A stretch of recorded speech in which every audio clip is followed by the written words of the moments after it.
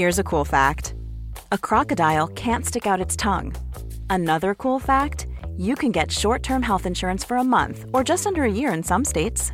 United Healthcare short-term insurance plans are designed for people who are between jobs, coming off their parents' plan, or turning a side hustle into a full-time gig. Underwritten by Golden Rule Insurance Company, they offer flexible, budget-friendly coverage with access to a nationwide network of doctors and hospitals. Get more cool facts about United Healthcare short-term plans at uh1.com. Hold up. What was that? Boring. No flavor. That was as bad as those leftovers you ate all week. Keke Palmer here. And it's time to say hello to something fresh and guilt-free. Hello Fresh. Jazz up dinner with pecan-crusted chicken or garlic butter shrimp scampi. Now that's music to my mouth. Hello Fresh. Let's get this dinner party started. Discover all the delicious possibilities at hellofresh.com.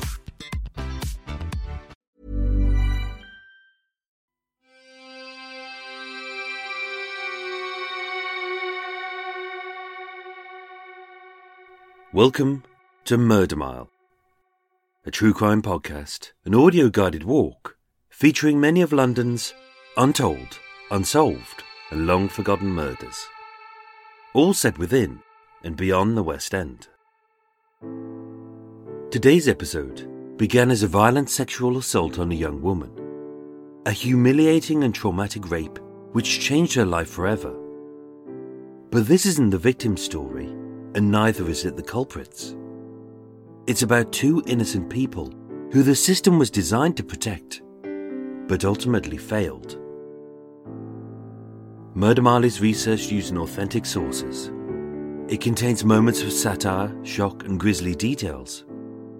And as a dramatization of the real events, it may also feature loud and realistic sounds, so that, no matter where you listen to this podcast, you'll feel like you're actually there. My name is Michael. I am your tour guide, and this is Murder Mile. Episode 93, The Landor House Murders.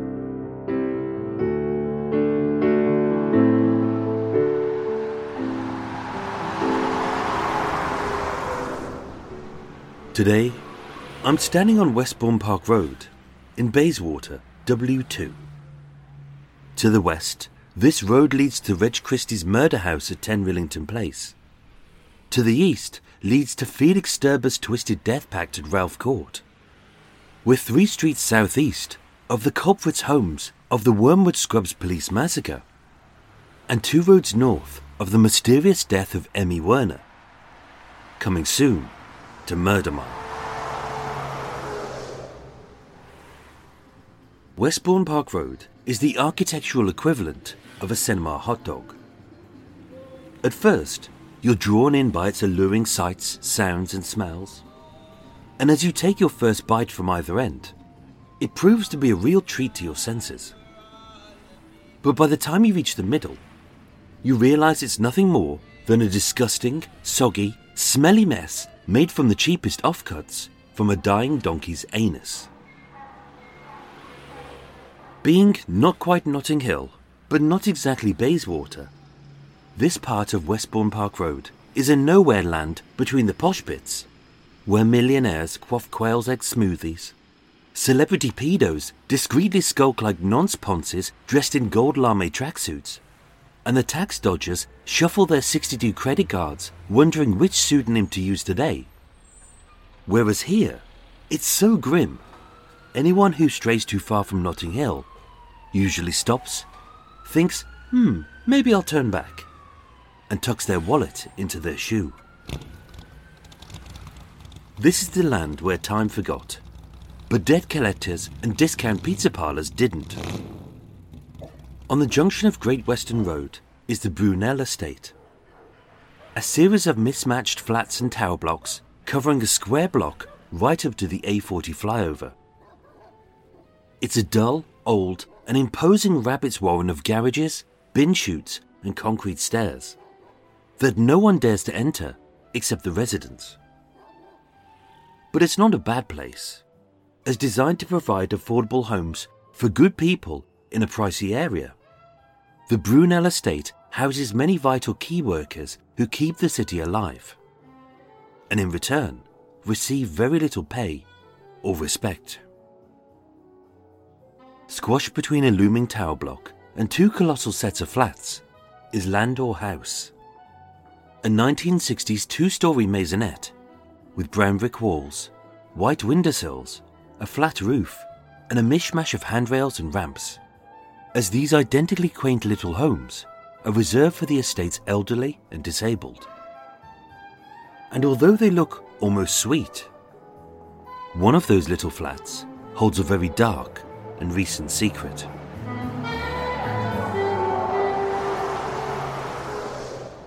As it was here, on Friday the 13th of February 2015, at number 4 Landor House, that the parents of a convicted sex offender became the forgotten victims of a system designed to protect the innocent.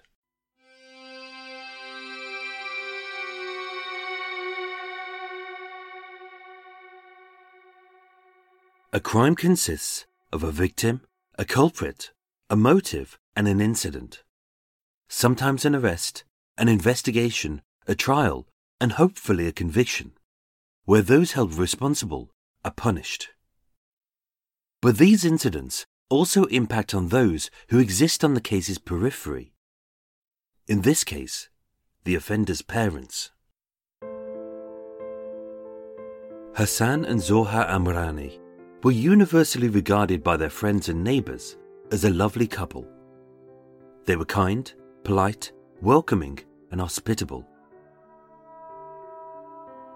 Having emigrated from Northwest Africa, Morocco is a stunning contradiction of geography. With its lush green valleys to the west, its scorching Sahara Desert to the south, and its snow-capped peaks of the Atlas Mountains to the north. But as beautiful as it is, Morocco is a region riddled with instability. As being hacked apart by its former French, Spanish, Portuguese and British invaders, who divvied up its lands, split apart its people, and plundered its wealth. What was left was a country in political, religious and economic instability. Having fled to the calmer shores of the British Isles, Hassan and Zohar made a new home in West London. A strange land where the air was dirty, the water was hard, and the sun was hidden by thick grey gloom. Nothing grew here but concrete buildings and tarmacked roads. And being 2,000 miles from everything they knew, with the Brunel estate being crammed full of new faces, new voices, and new cultures from around the world, finding a sense of safety here as everyone was a stranger, they sought to create a new stability by embracing others like they were their own family. As people, Hassan and Zohar were raised to appreciate what they had, to strive to do better, and never to forget their values. So in the mid-1980s, when they were blessed by the birth of 2 beautiful babies, those family values were imprinted on their child's identities.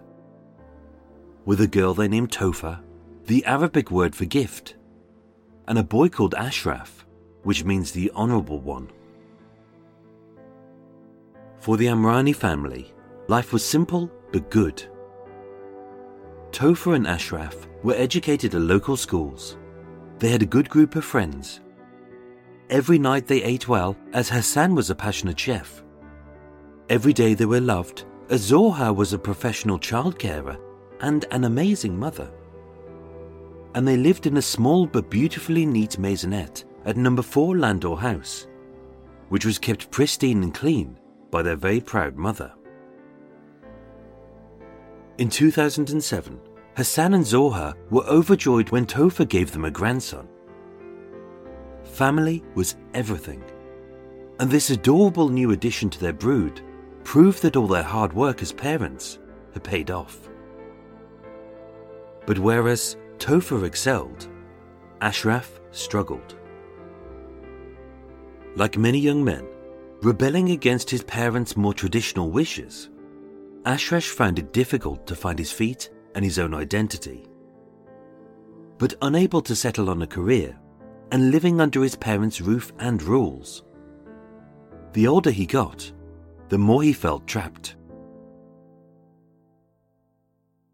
And yet, no one could have foreseen what was bubbling underneath.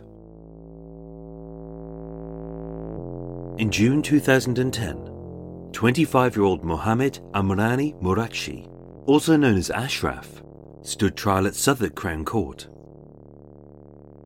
Just as any good parent would do, Hassan and Zohar were there to support their son. As sat in the public gallery, surrounded by scribbling journalists and the victim's furious family, their eyes filled with tears and their heads hung low as their handcuffed son was led into the dock.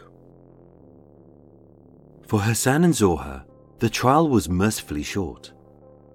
But during this ordeal, these good parents were confronted with the shocking and irrefutable evidence of their son's heinous crime. The details of the attack were never reported, and for her protection, the victim's name was withheld.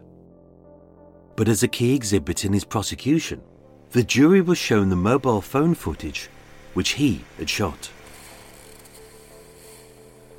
Only the jurors saw the grainy images, and those in the gallery only heard the sounds. But their uneasy reactions filled in the blanks of what was obviously a brutal, traumatic, and distressing assault. Listening to the video, Hassan and Zohar's hearts were ripped apart by the appalling truth that, just 7 months earlier, while they were out earning an honest income to keep him fed and clothed, their son had lured a 23-year-old woman back to their family home. In the pristine rooms that this elderly couple had shared so many happy memories in, their boy barked orders at his petrified hostage, and having stripped her naked, beaten her black and blue, and forced this weeping woman to scrub the bath like she was his slave, having threatened to slash her open with their own kitchen knife, on their bed and in their home, he subjected her to a sustained, brutal, and horrifying rape. By the time the video had stopped, with the jury silent, sweating, and visibly shaken, even before they had left to deliberate, there was no denying that Ashraf, the so-called honourable one, was guilty.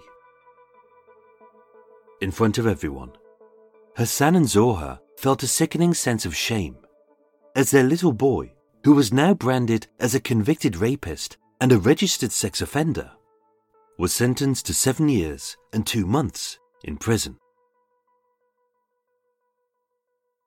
The conviction was a small consolation for a woman whose life would forever be traumatized by his actions.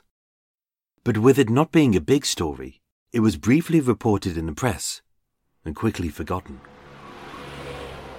That night, Hassan and Zohar returned to the Brunel estate, where their neighbours' polite silences spoke volumes. And yet, behind their own walls, tongues couldn't help but wag.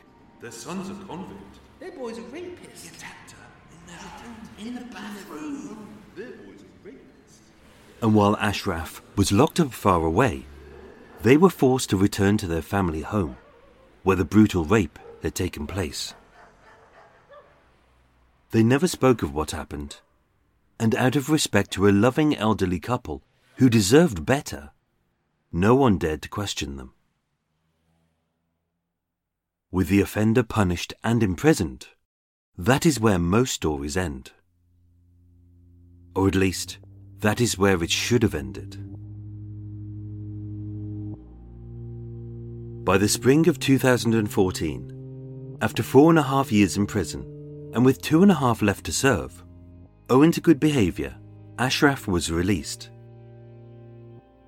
The prisoner early release scheme was designed to help convicts re-assimilate back into society, with many tried and tested systems and safeguards in place to protect the target, the perpetrator, and any potential victims. It's not foolproof, but it does work. So with strict limitations placed on his movements, Ashraf had to adhere to the terms of his license. Rule 1. Offenders must be of good behaviour and must not commit any offence.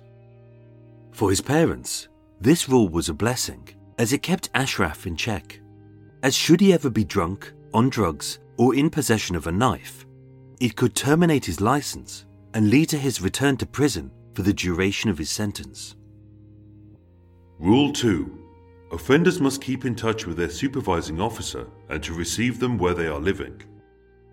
This was a second blessing for his parents, as Ashraf's behaviour, movements and his circumstances would be monitored on a weekly basis by an independent professional. Rule 3. Offenders must permanently live at an address approved by their supervising officer. Again, to prevent him from re-offending, Ashraf was banned from living near his victim or frequenting with other criminals. So although inconvenient, the only place Ashraf could live was with his parents. Rule 4. Offenders must only do work approved by their supervising officer. This posed a big problem, as prior to his incarceration, Ashraf had started training as a plumber. But as the terms of his license prohibited him from being near any children or lone females, this career path was over. Rule 5. Offenders must not travel outside the UK without the permission of their supervising officer. Which meant that, for the next 2.5 years, he couldn't visit his relatives in Morocco. But then again, he was a convicted criminal who was still serving his sentence for a violent rape. Like many offenders on license, he had to report to his local police station on a weekly basis. He was placed on a strict curfew, which limited the locations and times he was permitted to be out in public. And he would be subjected to questioning, inspections, drug and polygraph testing on a random basis. Failure to do so could result in his immediate return to prison for the duration of his sentence. But as a convicted sex offender, to protect the public, rightfully his restrictions were even tougher. Ashraf was placed on VISOR, the Violent and Sexual Offenders Register, a nationwide multi-agency system used by the police, probation and prison services to monitor registered sex offenders whose risk factors are assessed by the Jigsaw Team, a division of the Metropolitan Police. As part of a sexual harm prevention order, his additional restrictions included: Rule 1. Offenders must not use any device which records images and/or connects to the internet, unless its history is stored for routine inspection. A rule that no one would argue against, as part of his conviction related to the recording of violent sexual footage, possibly for his own gratification. Rule 2. Offenders must notify their supervising officer of the information relating to their bank account, passport, mobile phone, credit or debit cards, and details of their vehicle. At any time, the offender's records could be inspected for misdemeanors, which may revoke their license. Rule 3. Offenders must notify their supervising officer when residing in a house with a child for more than 12 hours, and are not permitted to be alone with anyone under the age of 18, or any lone females. A rule which would include his mother, his sister, and his nephew. As a convicted sex offender who was rightfully being punished, given the length of his sentence and the severity of his crime, even though the terms of his prison license would expire in 2.5 years, Ashraf could remain on the sex offenders register for as little as 10 years or as long as life. That was part of his punishment. But it also punished those who the offender was forced to live with. After less than a year of living with their 30-year-old son in a small maisonette at number 4 Landor House, both Zohar, who was 59, and Hassan, who was 72, had retired and earned the right to enjoy their twilight years. To relax, to laugh, to smile, to sing, and to share some quality time with their young grandson. but with a registered sex offender in their home, their freedoms were curtailed too. As the physical, mental, and emotional strain of supporting him took its toll, Hassan and Zohar began to look older and frailer, and although they had always been decent law-abiding citizens, they were being penalized too, except their only crime was being a birth relative of the offender. Unable to support himself, the elderly couple provided their son with everything he needed, but slowly their limited finances drained away. Living in the same house that this convicted rapist had committed his sexual assault, each day was a painful reminder of his horrifying crime. Being shut in as he spiraled into a depressive decline, attempted suicide several times, and failed to get psychiatric help, tensions began to grow as, fueled by cannabis and ecstasy, his aggressive and violent outbursts escalated. But Hassan and Zohar were trapped. In early February 2015, high on drugs, low on mood, mentally collapsing, and with none of the systems in place seeming to communicate, even though he had broken almost all of the terms of his license, friends and neighbors grew concerned for Ashraf's mental health, as well as the safety of his parents. 1 week prior, 3 friends stated that Ashraf was unusually agitated and tense. One saw him pacing and brandishing a kitchen knife. Another said he had a face like thunder and looked like he was going to kill someone. And a third stated he had flown into a blind rage and had attempted to strangle him. Ashraf had committed several serious probation breaches, just one of which could have led to his immediate return to prison and psychiatric help. But the system failed, and it would fail again and again and again. On Tuesday the 10th of February, at roughly 1 a.m, police were called to reports of a disturbance in Westbourne Park. An Arabic male in his early 30s was witnessed chasing a member of the public whilst wielding a large knife. Assigned to the incident, Sergeant Gordon and PC Gill disarmed the assailant, restrained him with handcuffs and leg straps, secured him in the back of the van, and arrested him on suspicion of causing an affray and allegedly threatening a man with a knife. As arrests go, it was textbook. With no wallet, the suspect gave the officers a false name, but having used this alias before, the police national database linked the suspect's details to 30-year-old Ashraf Amrani of 4 Landor House. Seeing that he was a convicted sex offender, out on license, who had violated multiple conditions of his probation, including curfew, drugs, assault, use of an offensive weapon, and giving false details to the police, he was detained and driven to Paddington Police Station. Again, as arrests go, it was textbook. En route, Ashraf began to deteriorate, and concerned for his health, officers took him to St Mary's Hospital, where medics discovered he had taken 9 ecstasy tablets. Being too sick to be detained, and requiring 2 days to stabilize his condition, standard practice was to assign an officer to guard this convicted sex offender until he was fit to be formally charged and returned to prison. But he wasn't. In a decision that Sergeant Gordon later admitted was very wrong, Ashraf was released on street bail, a discretionary power for frontline officers which requires the offender to volunteer themselves on a later date at a local police station, a power reserved for minor offences like shoplifting. He then left the prisoner in the custody of the medics and told them to call 999 should he attempt to leave. At no point during this incident did the arresting officer inform the probation service that one of their violent sexual offenders had been arrested, as there was no law in place which required him to. At 3 a.m, Ashraf discharged himself from hospital. The next day, Zohar was seen walking through the Brunel estate. A neighbour stated she looked tired and talked of wanting to return to Morocco.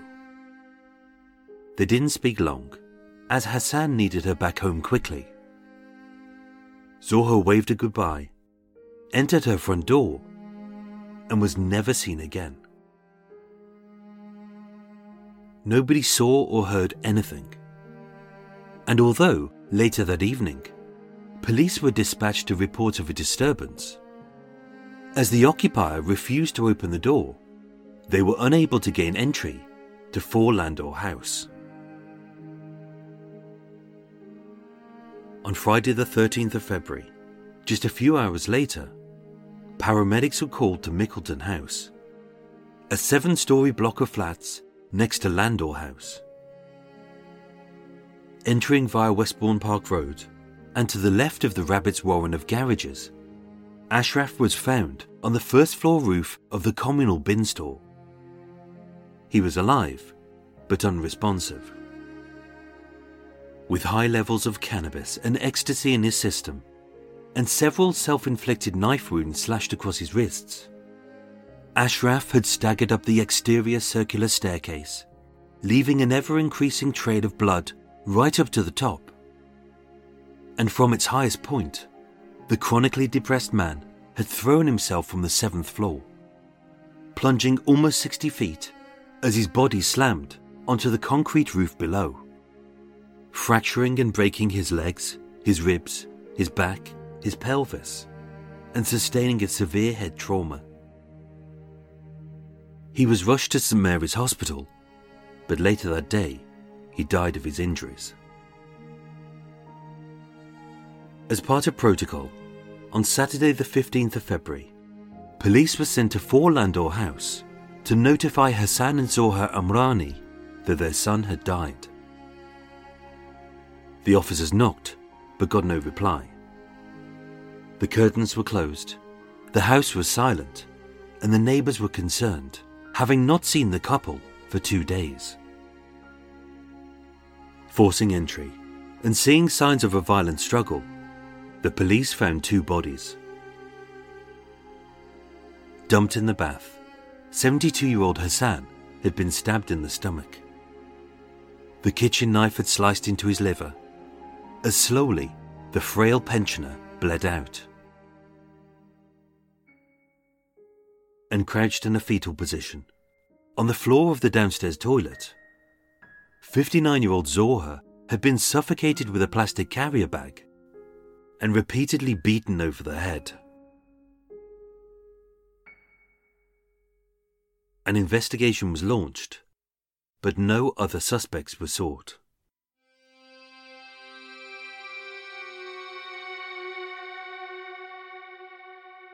An inquest was held at the Royal Court of Justice on the 9th of August 2015, where the jury returned a verdict that Ashraf Amrani had unlawfully killed his parents and committed suicide whilst the balance of his mind was disturbed.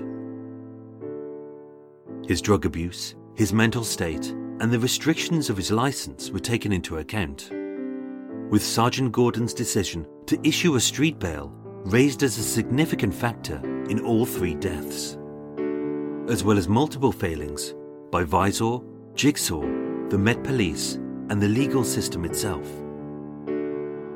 Mr. Richmond QC, solicitor on behalf of the Amrani family, wrote to the Home Secretary insisting that all agencies involved in an offender's probation must be informed of any arrest by those out on licence. Having referred the matter to the Independent Police Complaints Commission, the Met Police stated that they would implement the 3 following recommendations. Firstly, that Sergeant Gordon would be issued with a written warning for misconduct. Secondly, that street bail is only authorised by a custody sergeant.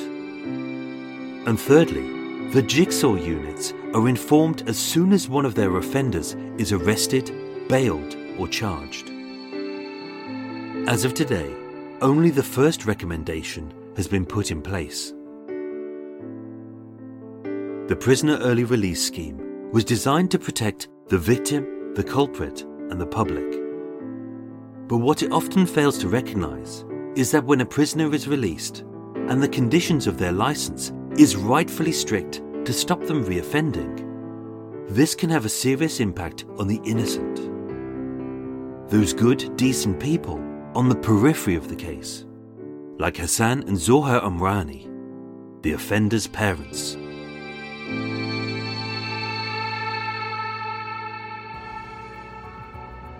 Ladies and gentlemen, thank you so much for listening to Murder Mile. Up next is my weekly blah-de-blah-de-blah, glug-glug-glug, munch-munch-munch, complete with some aimless waffle and a quiz. Ooh! So stay tuned till after the break for Extra Mile. Before that, a big thank you to my new Patreon supporters, who are Julie Balchin, Caroline Collins, Cecily Brinkman, and Susie Q. I thank you. With a special thank you to Jeff Leach and Anne-Marie Griffin for those very kind donations, which probably haven't been squandered on cake. Probably. So I thank you. Plus a big thank you to everyone who posted a review of Murder Mile on your favourite podcast app. I did a shout out this week on social media and loads of people came rushing to the rescue. So I thank all of you. Murder Mile was researched, written and performed by myself, with the main musical themes written and performed by Eric Stein and John Books of Cult With No Name. Thank you for listening, and sleep well.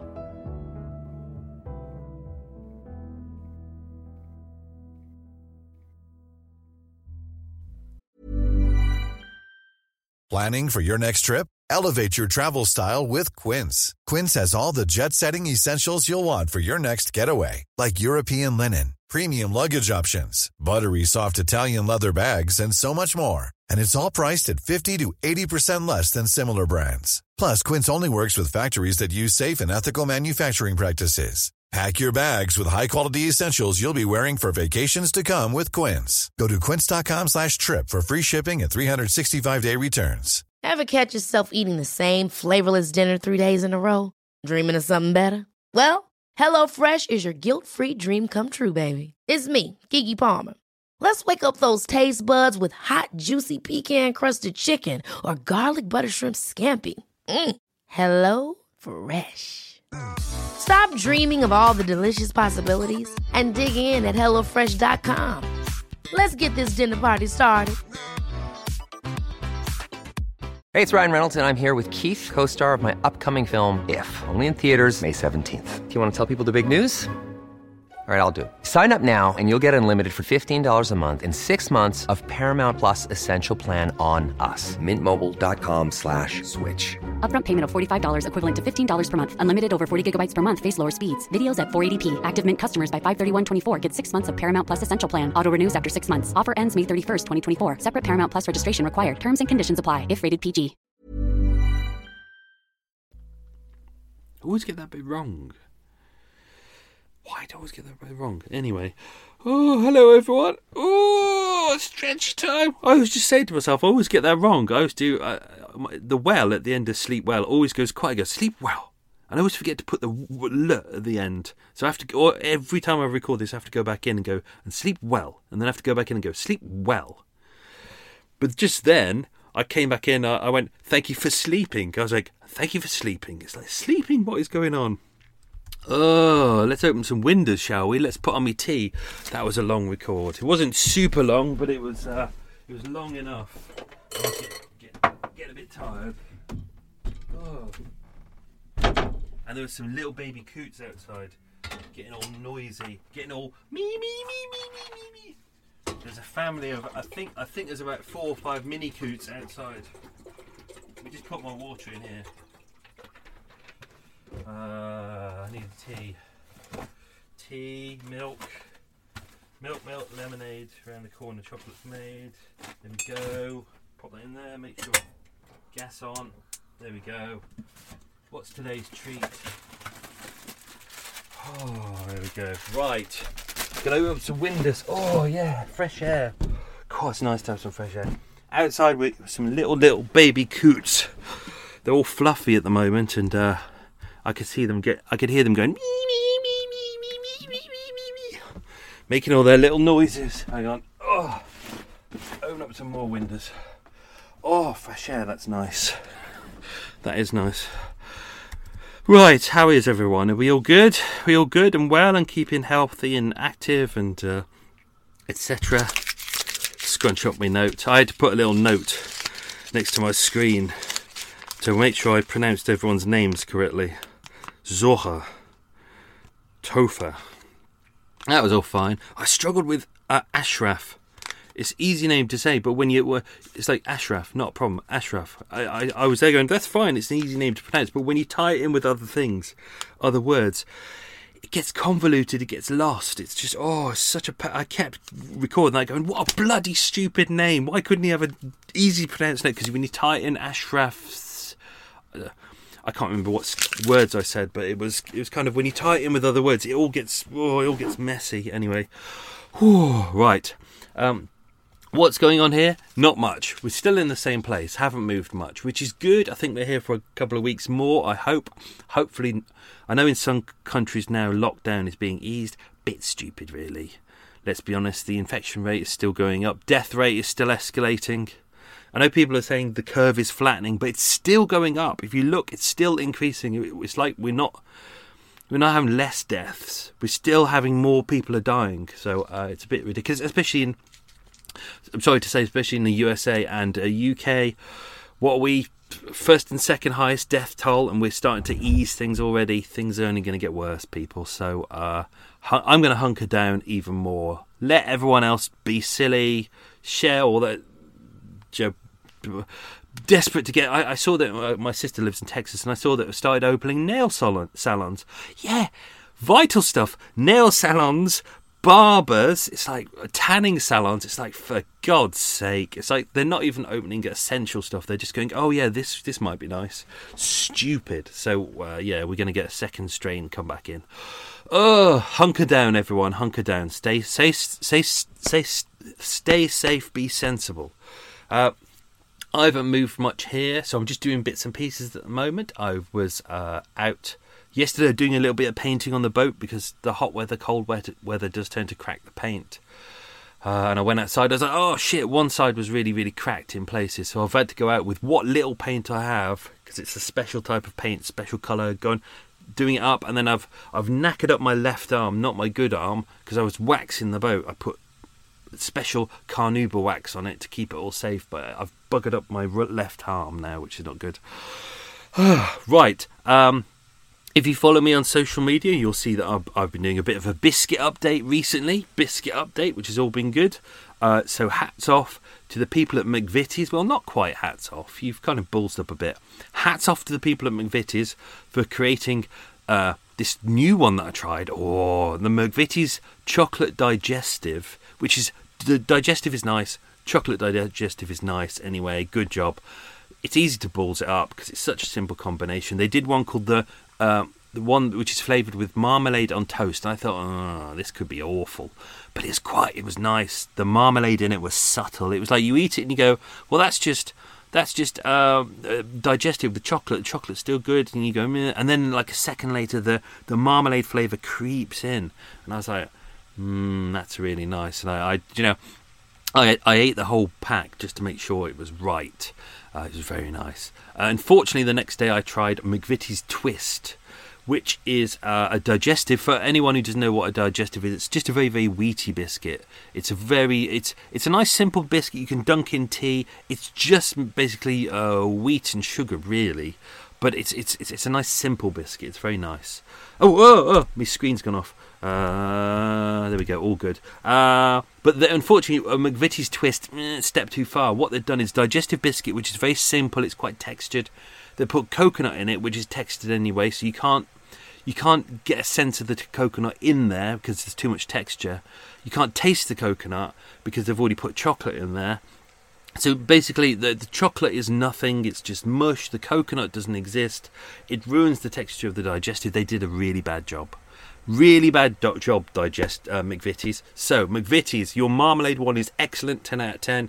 Your chocolate coconut twist, 2 out of 10. I did eat the whole pack, but then I am a big fat bastard. Right, tea's up. There we go, water in. Ooh, I've got proper milk today, haven't I? Yes, I got some proper milk. I got some cow tit juice. Gonna let that stew in there. I've put my cow tit juice in there. It's amazing that we all go like you see like people complain. They go, a woman's breastfeeding in a place, and they go, it's disgusting, and yet we're all happy to sit there drinking drinks which have come from the tits of a cow.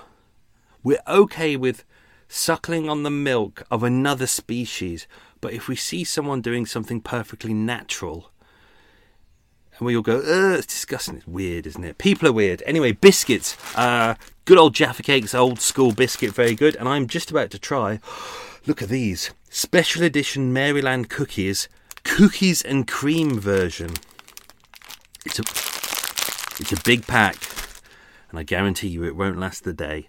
Right, just wanted to say, I've launched these on social media, but this for everyone out there now. I've been meaning to do this for ages, and I just haven't had the time, but I made time to make sure it was done.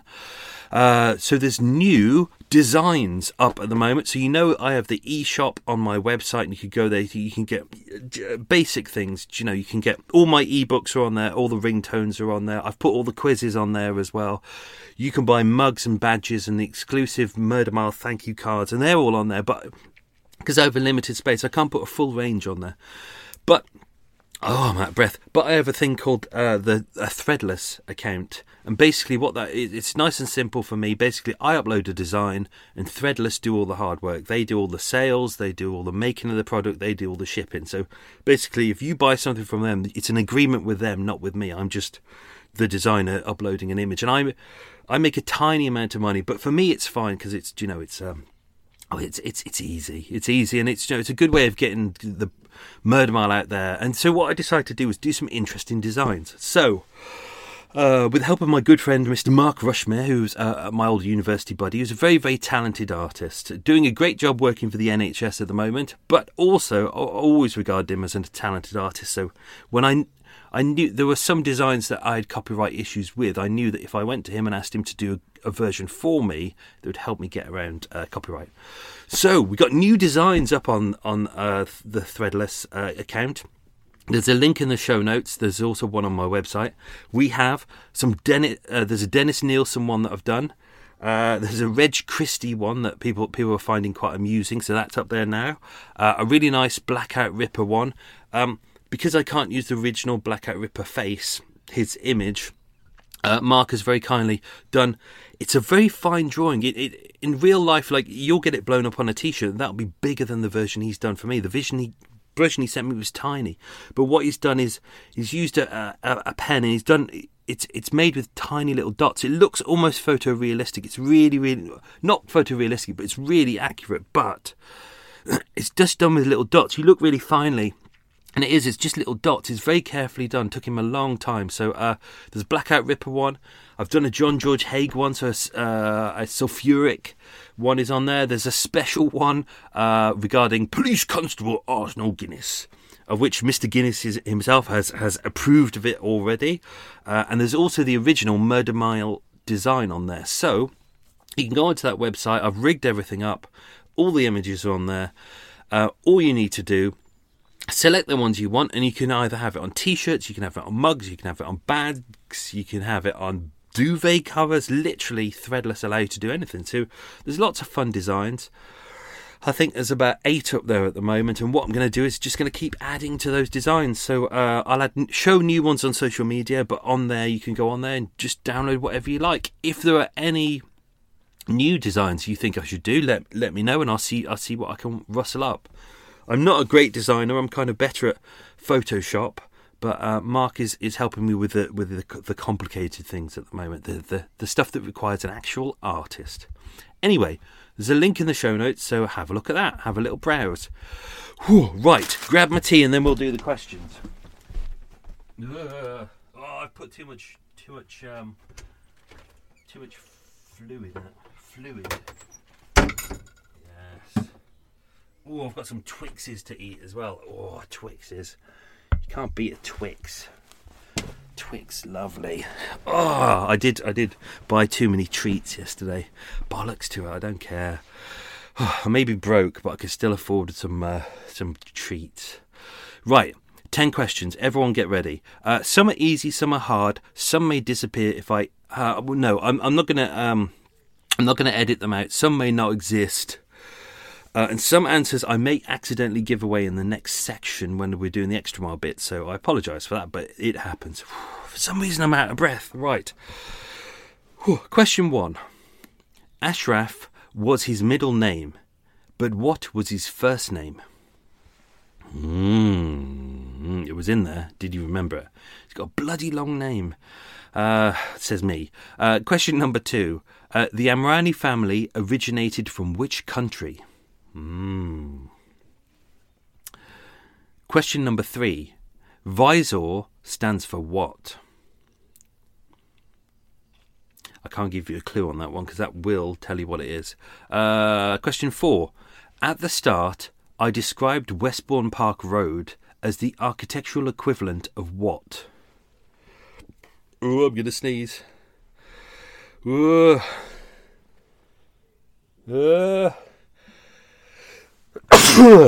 Not coronavirus.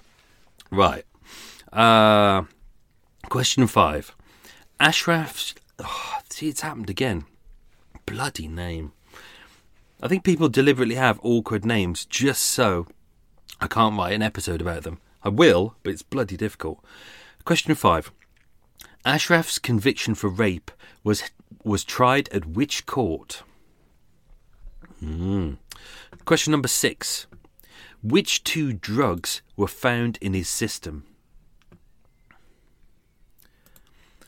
Question number 7.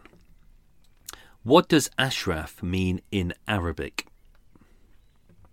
I love doing that, even though it wasn't listed anywhere. I was like, what do these names mean? So I started searching. Because obviously overseas, names mean something, whereas in our country, it means shit. Question 8. My brain is so gone today. Question 8. Ashraf was training to be what occupation before he was incarcerated? Question 9. What was the name of the... Oh, this has been going on throughout. Question 9. What was the name of the other officer, not Sergeant Gordon, who arrested Ashraf 3 days before his arrest? I've made a little note in my notes beyond this not to mention his name. And question 10. This isn't in the episode, but let's see if you know this.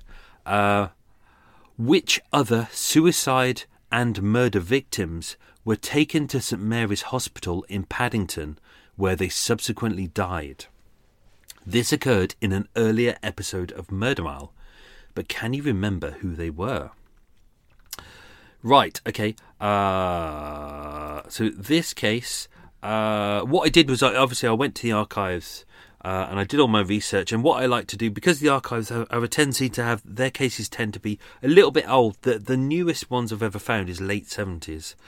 Because obviously you need to have at least a generation or so. It's usually 3 generations of family need to have kind of moved on before they can release the papers. In Dennis Nielsen's case, it's 100 years. So trying to track down Dennis's stuff is a real nightmare.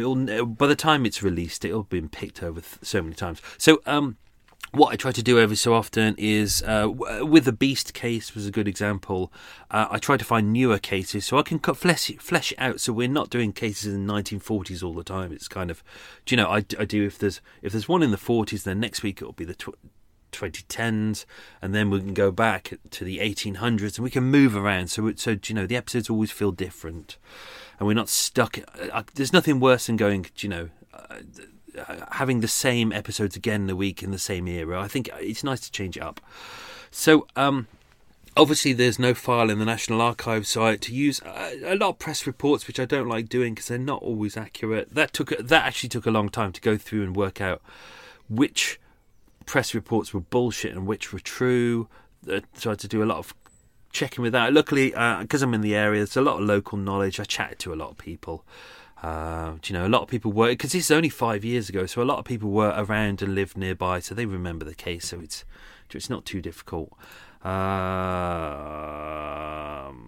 the reason I don't enjoy doing kind of local, fresher cases like this is because it's so fresh.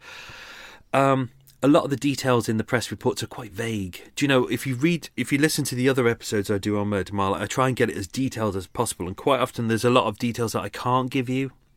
Whereas when it's in news reports, it's very vague. There's very little. There's a lot of restrictions on what they can and can't tell you. There's a lot of restrictions on what they can find out. So, it's vague all the way. So that's why those episodes are really difficult as well. Also, you have to play a fine line, because obviously the families are still alive, relatives, people involved. It's only 5 years old, so a lot of the emotions are probably still quite raw. And the last thing you really want to do is go in and go, this guy's a paedophile and this person's a tosser, and which some podcasts do. But I try and play a very fair game with this.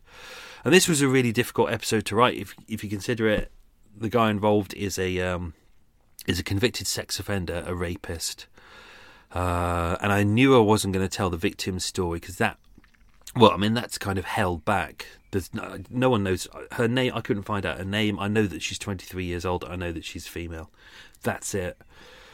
Someone in one report, they said she was a relative, but that can't be proven either. So I don't know. Really don't know much about it. So anyway, here's a couple of details to do with the trial that I didn't put into the episode, just because I felt we needed to get to the end quicker, which I do a lot. So, Mr. Richmond QC, who was one of the lawyers there, revealed to the jurors after the verdict that Sergeant Gordon, who was the officer there who had issued the street bail, had been through a misconduct hearing with regard to his street bail decision, receiving a written warning from the police force.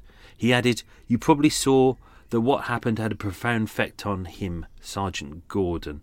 Well, obviously, can you imagine that kind of knowing that you made a one-off decision, probably because he was busy and he was like a lot going on, and the police are understaffed and underfunded, and what's he going to do?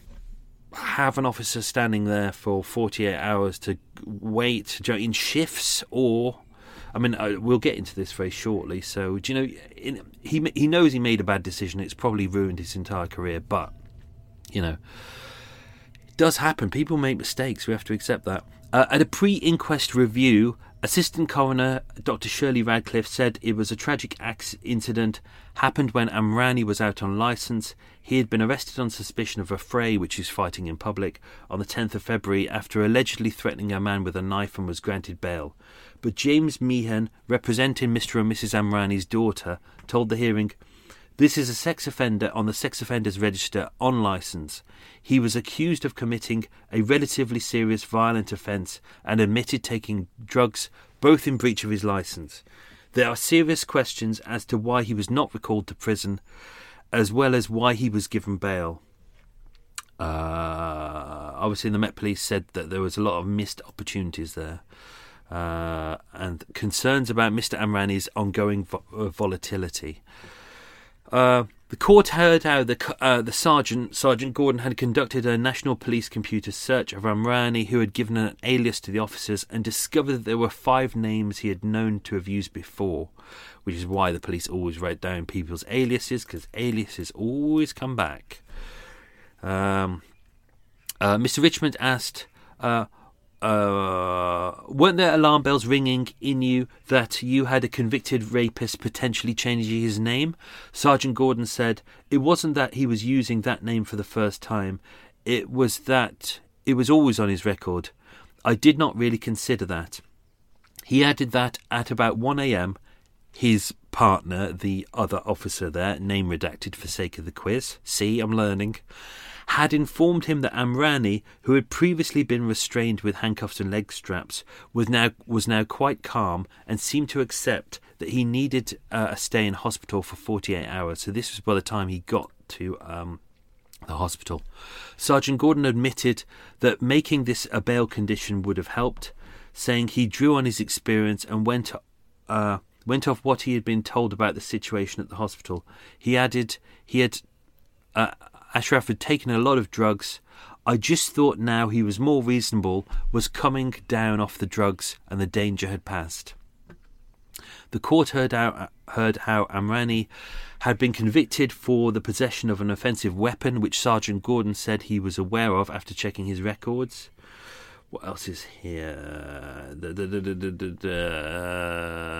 Hang on, I'm just seeing what else I've got here as well. Mr. Richmond asked, Mr. Richmond QC asked, we have heard from the family drug abuse was much more problematic. Had you been aware he had an ongoing drug problem, what effect would that have had on your decision to bail? Sergeant Gordon said, I generally thought this was a one-off. Someone who is a substantial user generally does not overdose on drugs. In his evidence, the other officer, name redacted by myself, said he was told by Sergeant Gordon to relay to the medics at the hospital that if Amrani tried to leave, they should call 999. Mr. Richmond described this decision as pretty useless because in the absence of an offence, because obviously by this point he has been arrested but he hasn't been charged, there is nothing they can do, saying it had zero effect whatsoever. Commander Nick Downing of the Metropolitan Police said, our thoughts and sympathies remain with the Amrani's friends and extended family at this incredibly difficult time.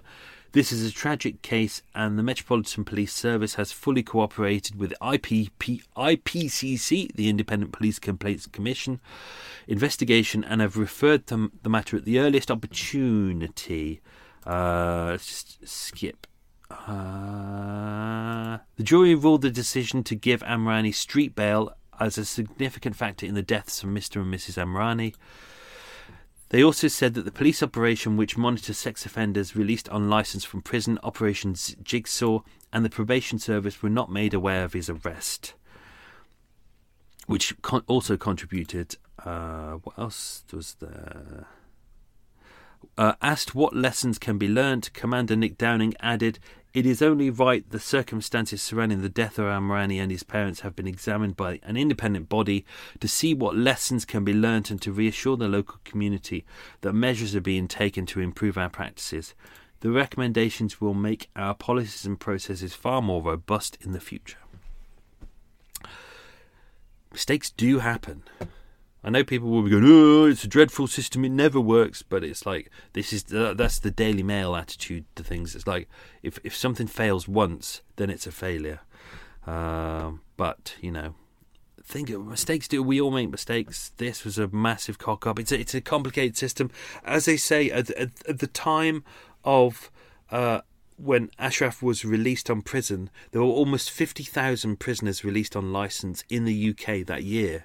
So, if you think about it, that's a high proportion of prisoners that they're having to keep an eye on all the time with various different risk factors, and it's a complicated thing. Things are going to go wrong.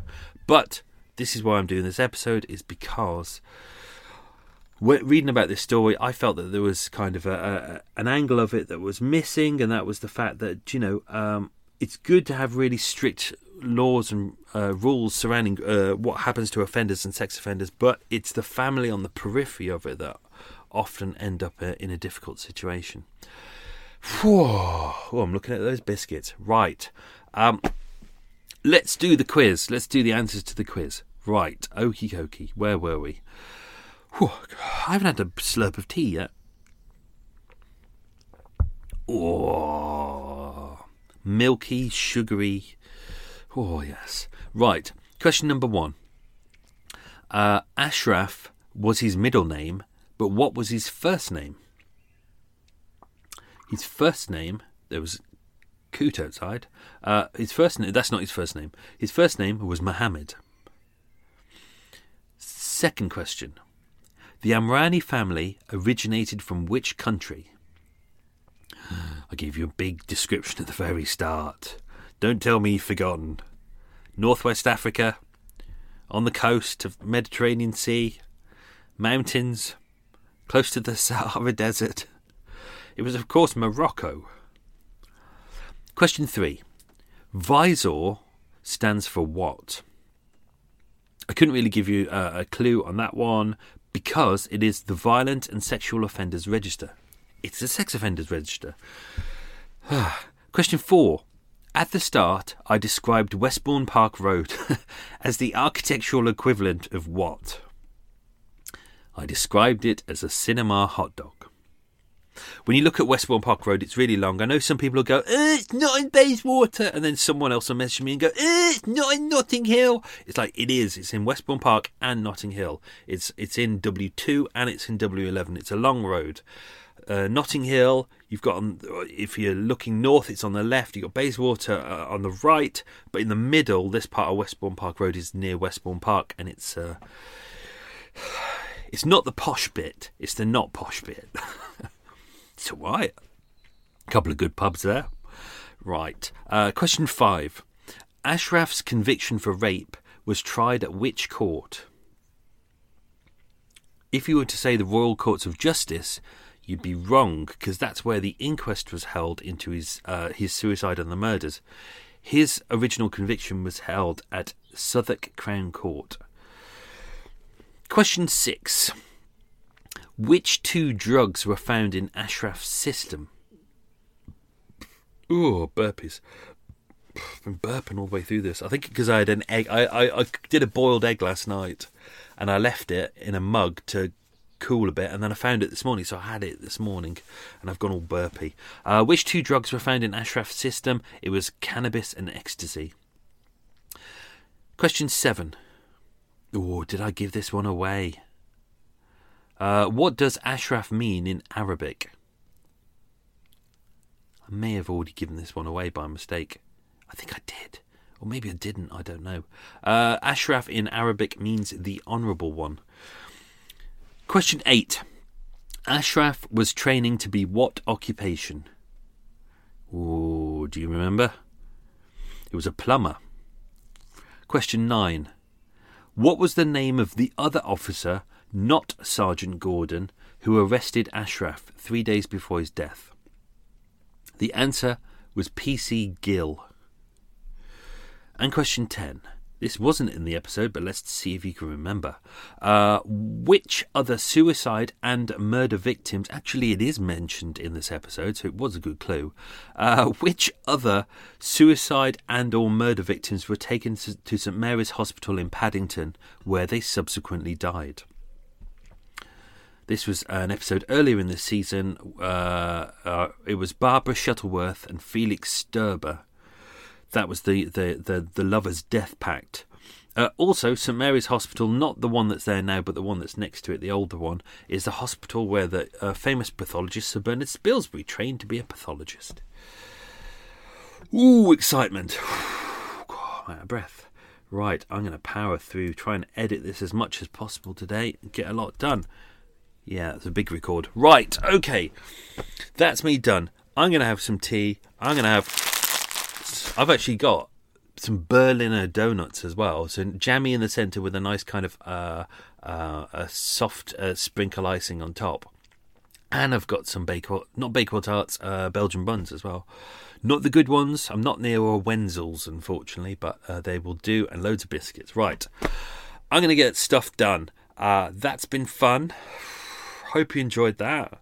Last week's episode you're getting today, and I'm recording this now, so I'm slightly behind. So I need to get... This is going to take me a couple of days to edit, so by the time the Patreon listeners get this, I will have just finished editing. I can't believe I'm behind already. Right, I'm done. Let's get out of here, people. Everyone stay safe.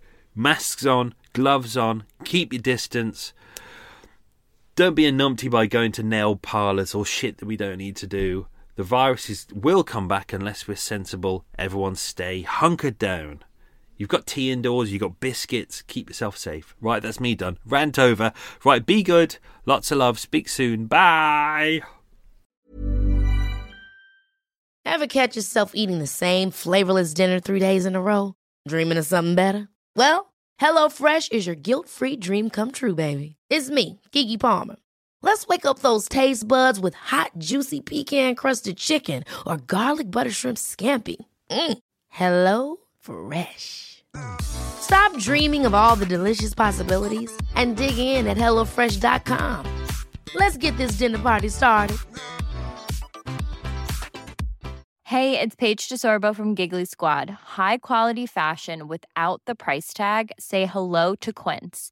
I'm snagging high-end essentials like cozy cashmere sweaters, sleek leather jackets, fine jewelry, and so much more. With Quince being 50 to 80% less than similar brands. And they partner with factories that prioritize safe, ethical, and responsible manufacturing. I love that. Luxury quality within reach. Go to quince.com/style to get free shipping and 365-day returns on your next order. Quince.com/style. Want to get a chiseled look in the jawline? Sculpt and shape your jawline with added volume from Juvederm Volux XC. Juvederm Volux XC is an injectable gel specifically designed to be robust enough to improve moderate to severe loss of jawline definition. And it is the first and only hyaluronic acid filler approved for the jawline. Add volume to your jawline for a chiseled look with Juvederm Volux XC. For important safety information and to find a licensed specialist, visit Juvederm.com. That's Juvederm.com. Not for people with severe allergic reactions, allergies to lidocaine, or the proteins used in Juvederm. Common side effects include injection site redness, swelling, pain, tenderness, firmness, lumps, bumps, bruising, discoloration, or itching. There's a risk of unintentional injection into a blood vessel, which can cause vision abnormalities, blindness, stroke, temporary scabs, or scarring. Talk to a licensed specialist to find out if it's right for you. Visit Juvederm.com. That's Juvederm.com.